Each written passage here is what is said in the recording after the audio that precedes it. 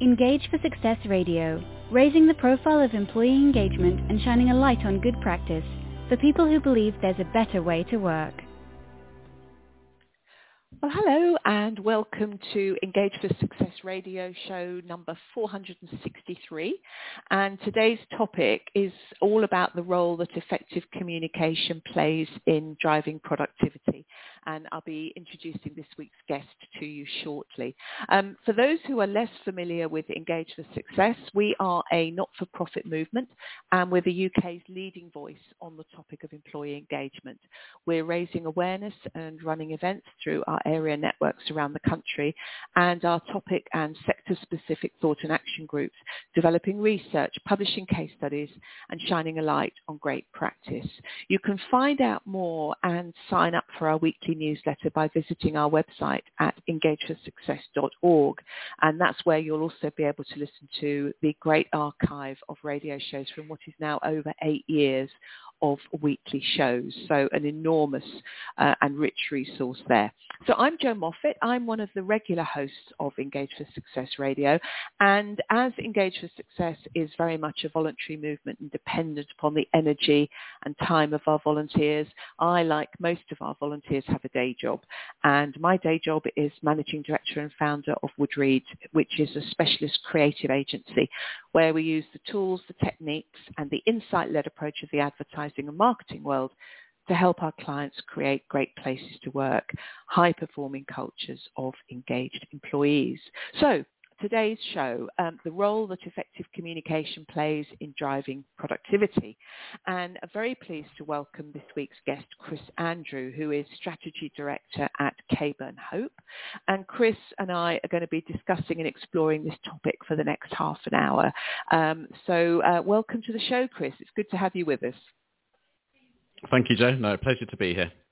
Good. Well, absolutely. And we were just saying before we came on air, some common ground in terms of what we're about and what we do. And you were saying that you had involvement with Engage for Success way back when in the sort of early years. So back when we used to have guru groups and practitioner groups, and we're now very much just all part of the gang wherever we can bring value to really share that great practice and share case studies and insights. So it's great to have you with us to talk about communication, because that is, to me, communication is always very much the glue that holds our 4 enablers of engagement that we talk about at Engage for Success together. So I'll be very, very interested to hear what you've got to say about that. But before we get into that, can you perhaps just let our listeners know a little bit about yourself and your professional background, Chris? Yeah, absolutely. So thank you. My current role is Strategy Director, as you say, at Caburn Hope, and we are similar to you and your organisation in terms of being a specialist employee communications company. I've been there for just coming up to 10 years. Right. I actually started off, I probably shouldn't share all of this, but I'm essentially a failed architect. That's all right. That's my kind of background. So it's all the way through, school and university, I wanted to be an architect, and then for one reason or another, I ended up not going down that path, and I almost sort of fell into marketing and advertising, working at a newspaper that used to sponsor copywriting workshops for local educational authorities to help to communicate more sort of effectively around their offer to teachers and things like that. So I sort of got bitten by the agency bug and just really enjoyed seeing how effective thoughtful communication can be in terms of differentiating organizations and thinking about how you communicate with emotion in order to stand out. So that was kind of how I ended up going into this, and since then been spending the last sort of 15 plus years. I worked in an agency in London that specialized in employer brand and value proposition, so all around that kind of talent attraction piece, which was also incredibly exciting. And I worked on value propositions across people like Barclays and Orange and Cadbury and a whole host of organizations at the time, which was fantastic. And I've then taken that knowledge and experience into my current role. Okay. So okay. Lovely, good, excellent stuff. So I know one of the things that you think you're very keen on talking about, and I agree, it's a very, very important thing, is sustained and meaningful culture change is obviously what an awful lot of organisations are trying to do, but it's not just sort of any old culture change, is it? You believe that it needs to be in line with the business's strategy and objectives, and I'm absolutely with you there. Why would you do it otherwise? So I wonder if we can start by talking about how the role that communication, in your mind, the role that communication can play in driving culture change that is aligned with an organisation's strategy and objectives. Of course. So, God, where to start? Change is one of those things that we are biologically designed to resist. It brings up all of our survival, fight or flight. Change is bad. So, and organisations now more than ever are constantly changing, and communication plays a pivotal role in making that a pleasant and meaningful experience, or something that can cause a huge amount of anxiety and stress and uncertainty. So I think that communication as a concept has a huge part to play when it comes to that. When it comes to how to communicate a business's strategy, but also their purpose and what culture is in terms of an output and what does that mean and where does that come from. The way in which organisations communicate effectively is, I think, the difference between success and failure with a lot of these things. And a business strategy is something that, in order for it to be effective, in my experience and in my opinion, it needs to be communicated in a way that is easy to digest, but is also meaningful. And I think, every employee needs to understand. The first question that we always ask ourselves, as employees, is what's in it for me? Whether we are communicating purpose or change or transformation, or the way in which I'm rewarded, or what my pension contributions mean, or what the soup of the day is in the canteen. These are all just aspects of the employee experience, and we need to think about what is in it for me. So when it comes to communicating something like a business strategy, trying to think about that in terms of how does every single employee within that organization, regardless of where they are in the business and what they're doing, that they can see some kind of connection between what they do day to day with what that strategy is and why it's come about. And it's that understanding of then how do you, and we spoke a little bit before we came on air around the connection with marketing. And in the world of marketing, we focus on place great importance on understanding our audience, thinking about target audience groups, demographics, the kinds of channels that people like to use, the nature of the roles that those different people are doing, and thinking about how do we bring all of that together in a way that enables us to communicate with people that feels like they're being spoken to by someone who knows them, and can really make that connection, make an emotional connection with people. Righto. And so where does the responsibility for doing that effectively lie? Is it the comms department, the internal comms department, in an internal comms team, or where, in your view, Chris?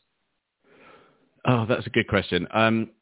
And I've been on a number of panel discussions that have this debate all the time. Is it the business? Is it internal comms? Is it HR? Is it leaders? And the answer is it's kind of a bit of everything. There needs to be well, yes, but it needs to be obviously managed in a way. And I have a feeling we'll probably talk at some point perhaps about communication overload, which I know is a big challenge at the moment. And that the answer to that, and the answer to that question probably isn't, well, let's just get everybody involved in this, because that scattergun approach obviously doesn't work either. But I think when there is, in order for these things to really start to connect in a meaningful way with people, we need to make sure that you've got leaders on board and you've got managers engaged, but also you are seeing relevant information in terms of how, your organization is communicating about, about ESG, about diversity and inclusion, about well-being, all of these aspects. Now, it doesn't necessarily mean that they're all doing different things, but that there is some level of alignment around those messages. Now, inevitably, someone needs to drive that, and a lot of the time that ends up being the internal communications team. Although, in my experience, that tends to vary depending on where that team sits.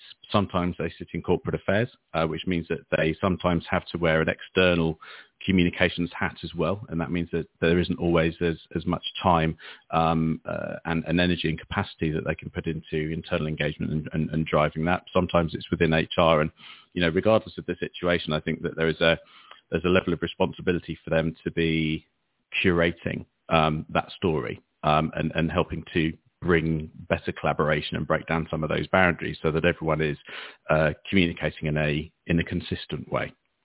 Yes. Okay. And you very touched on this issue of communications overload. And of course, if you literally let the world and their wife be pushing out comms right, left and centre, it's not managed, it's not curated, it's not focused, and it can very quickly lead to communication overload. But even with all the best will in the world, even in an organisation where they're trying to manage the message a little bit more, employees can feel a bit overwhelmed sometimes, can't they? They can. And now, post-pandemic, I think it's become even more of a challenge where we are, there are more channels than ever.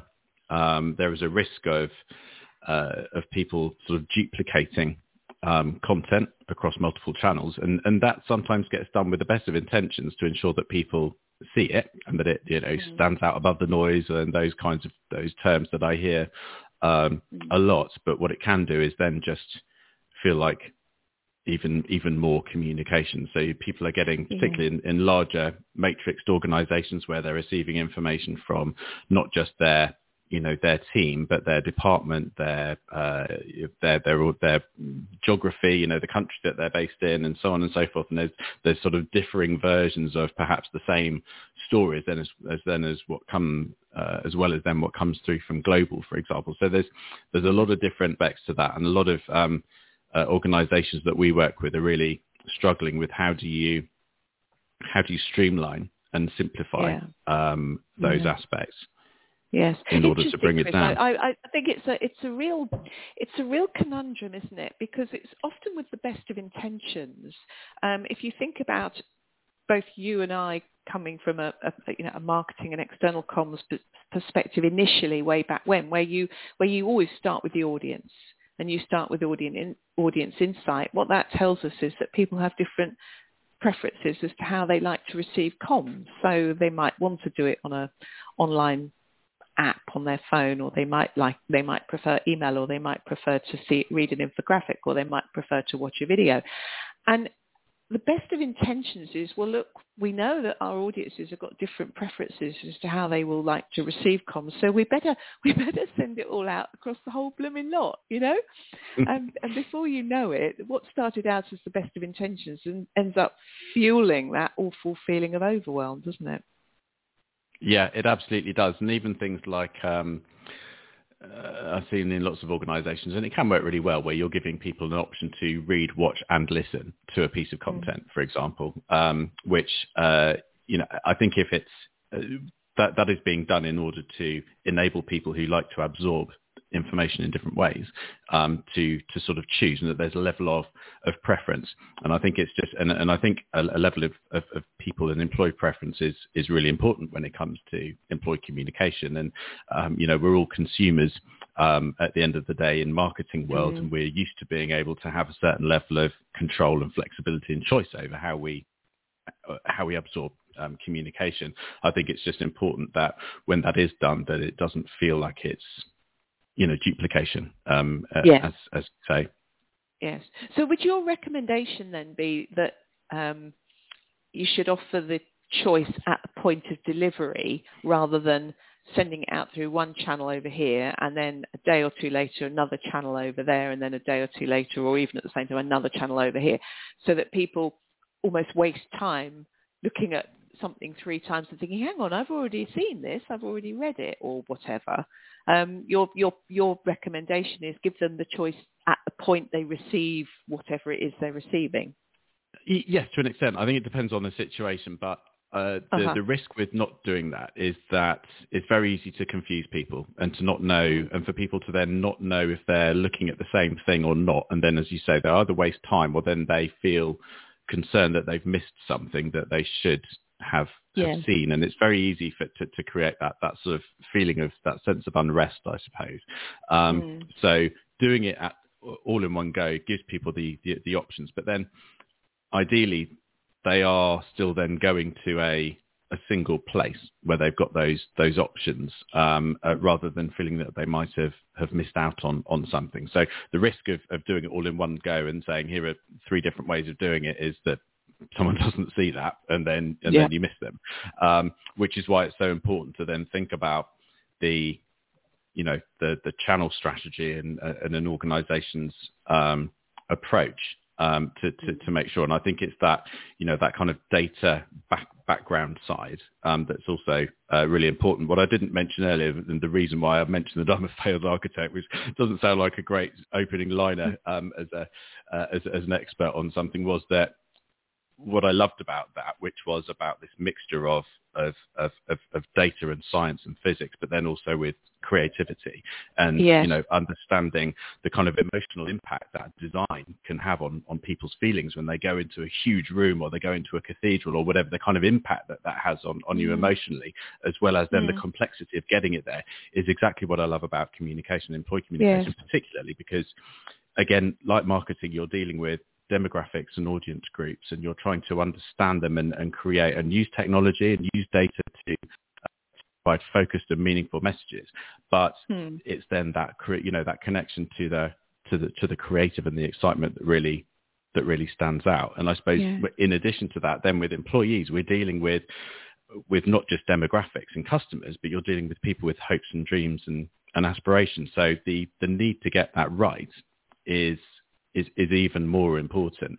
So I think I think when it comes to the way in which people communicate and the overload, I mean, I've sort of gone backwards and forwards, and I think that there's an aspect to me now of testing things much more regularly and getting feedback and active listening to get an understanding of how people are understanding and being able to use the technology and the platforms that provide you with a huge amount of meaningful and useful insight around what's working and what's not. But I think the important thing now for me, I've noticed over the last few years, I used to do sort of 12-month, potentially even 24-month communication strategies. We now do 3-month communication strategies because things change so quickly. And thinking about absolutely, and people change and the business changes and expectations change, and I think having an agile and iterative approach to how you engage with people and try stuff, and if it doesn't work then you can try something different and try something else. But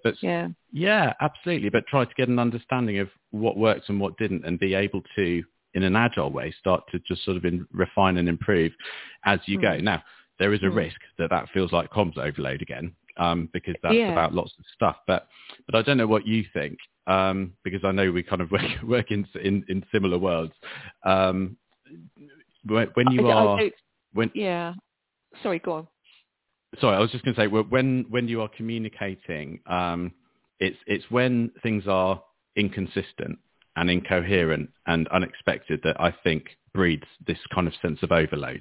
It's when you're seeing lots of stuff, that kind of scattergun approach. Whereas if you are seeing a thought through campaign of communications across some agreed channels that all have a similar style, or they're even connected together with some kind of a campaign, or there is an overarching piece that binds them all together, then even though you are seeing you're seeing a certain amount of communication, it doesn't perhaps feel as overwhelming because they're all connected together. I don't know what you think. I agree. I would say that word consistency is probably one of the most important and often overlooked words, actually. And we know that consistency of tone of voice, consistency of message is absolutely crucial, and is often missed. And particularly, you struggle to get that consistency when communication is too broadly, the responsibility for developing and delivering communication is too broadly given. So you get lots of inconsistency of voice, inconsistency of style, inconsistency of message. So I think that's really important. I love your point about architecture, actually. I was just thinking about it as you were describing it. I think it's a really interesting thought, because it's probably one of the few professions that actually does have that combination of science and art, isn't it? Transact, that sort of rational and emotional. What you called it the physics. It's I can't actually think of many other professions that bring you that. So actually, one of our copywriters on our team is actually a qualified architect. So there must be a bit of a trend here, Chris. Well, there you go. It is that mix of the creativity and the science behind it, and I think for me that kind of feeling is of going into one of those buildings, and that kind of wow feeling is kind of what we aim for when it comes to employee engagement and communication. Everything that we do from communication is about trying to inspire people about a new way of doing something. Yes. I feel like I know I'm preaching to the converted, but yeah. No, I couldn't agree more. I mean, internal audiences deserve the quality of communication that perhaps organisations tend to apply to their external audiences. And that doesn't mean that it has to be the same budget. I'm always at great pains to say that. It doesn't have to be the same budget, but it needs the same care, the same attention, the same rigour. And as you say, that word inspirational, comms that inspire you. Bit challenge to do, how inspiring is the choice of soup in the canteen today? But I absolutely take your point. You're right. So let's move on to that. How do we, in the 8 minutes or so that we've got remaining, let's just talk a little bit more about how do we create inspiring communications that do have that standout? What would be the key points for you? Okay. So I think that I do a lot of work, both within the sort of traditional internal communications world, but also within HR, and whether that's around employee value propositions or employer brands, but also how do you communicate career opportunities and how people are rewarded and all of those kinds of aspects. And with any piece of communication, even a pension change, is an opportunity to communicate in a way that inspires. I think that it's very easy to shy away from doing things, and it's not about being sort of fun or flippant, but creativity, and you can be intelligent with that in a way that really stands out and gets people thinking, and feels different, regardless of what the subject matter is. And I think it's just about understanding what it is that you're trying to communicate. What is that change? What is that challenge? What are the any kind of blockers or sort of cynicism that it might be met with, or whatever the change might be, and think about what are the real key points that you want to get out of that. I mean, we adopt a very simple model when it comes to communication strategy, which we refer to as inspire, engage, and inform, as three tiers of information. And it's very similar to how Google or YouTube does their sort of hero hub hygiene type strategy on for video content, if you're familiar with that. So the idea is that, I don't know, someone like Dyson would they're at an inspire level. Their marketing is all about British design, sustainability, industrial design. It's a lifestyle that you're buying into, bagless technology, etc., etc.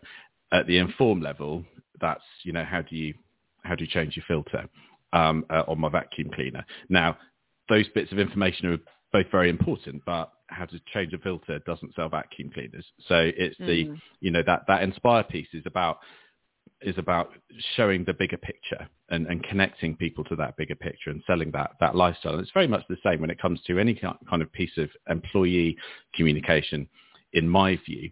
And it's about how do you connect it to the purpose of the organization and connect that thing in a meaningful way so that it is inspiring. And that's, that's not just about the purpose and where it's driving, but also about an understanding of people. And you mentioned, consistency of tone and that kind of that personality and the language that we use and the imagery that we use, and also the way in which it is communicated, all have the opportunity to inspire, and that will depend on the organization and what you're trying to do. Sometimes it's about doing something unexpected, or it's about using a particularly charismatic leader to do something, or it's about perhaps not sustainably very friendly, but sending something to people's homes because people don't get post anymore, or whatever it might be. That's going to be a slightly different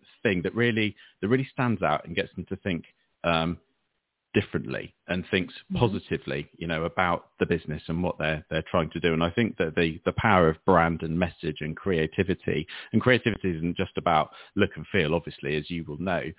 It's also about the ideas that go into how you then deliver those communications as well, that have the capacity to inspire.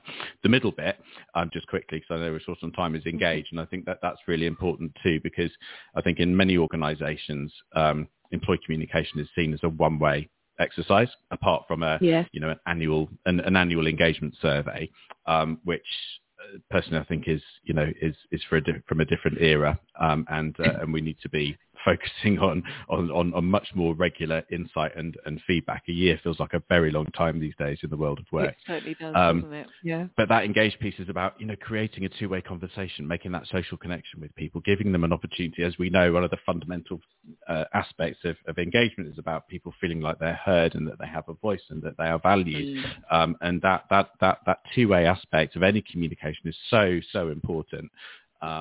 To ensure that buy-in, and also making sure that you are using and really harnessing the power of your people in terms of champions and advocates and leaders and all of these people who can help to really amplify messages so that they feel much more real and authentic.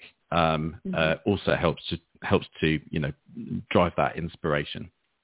Sure, absolutely. So at the heart of creating cut through, it's about inspiring, it's about engaging and informing and understanding the difference of what you need to do in each of those three prongs of that approach, really.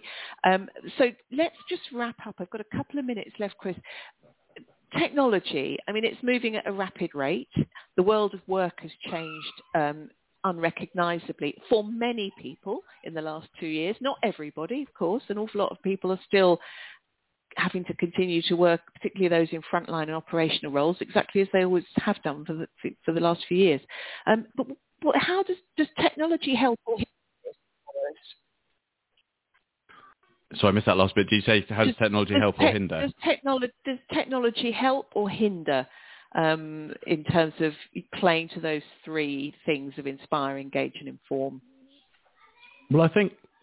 And it's a really good question. I think that that technology and the platforms that we use are another vehicle for communication. And as long as we're using it in the right way, then I think that there's a lot that we can learn. I think post-pandemic, the pandemic was in many organizations a real leveler in terms of sort of equity and parity within organizations and who saw what. And I think that one of the biggest challenges that we have coming out of that is how do you ensure that level of equity and access to information?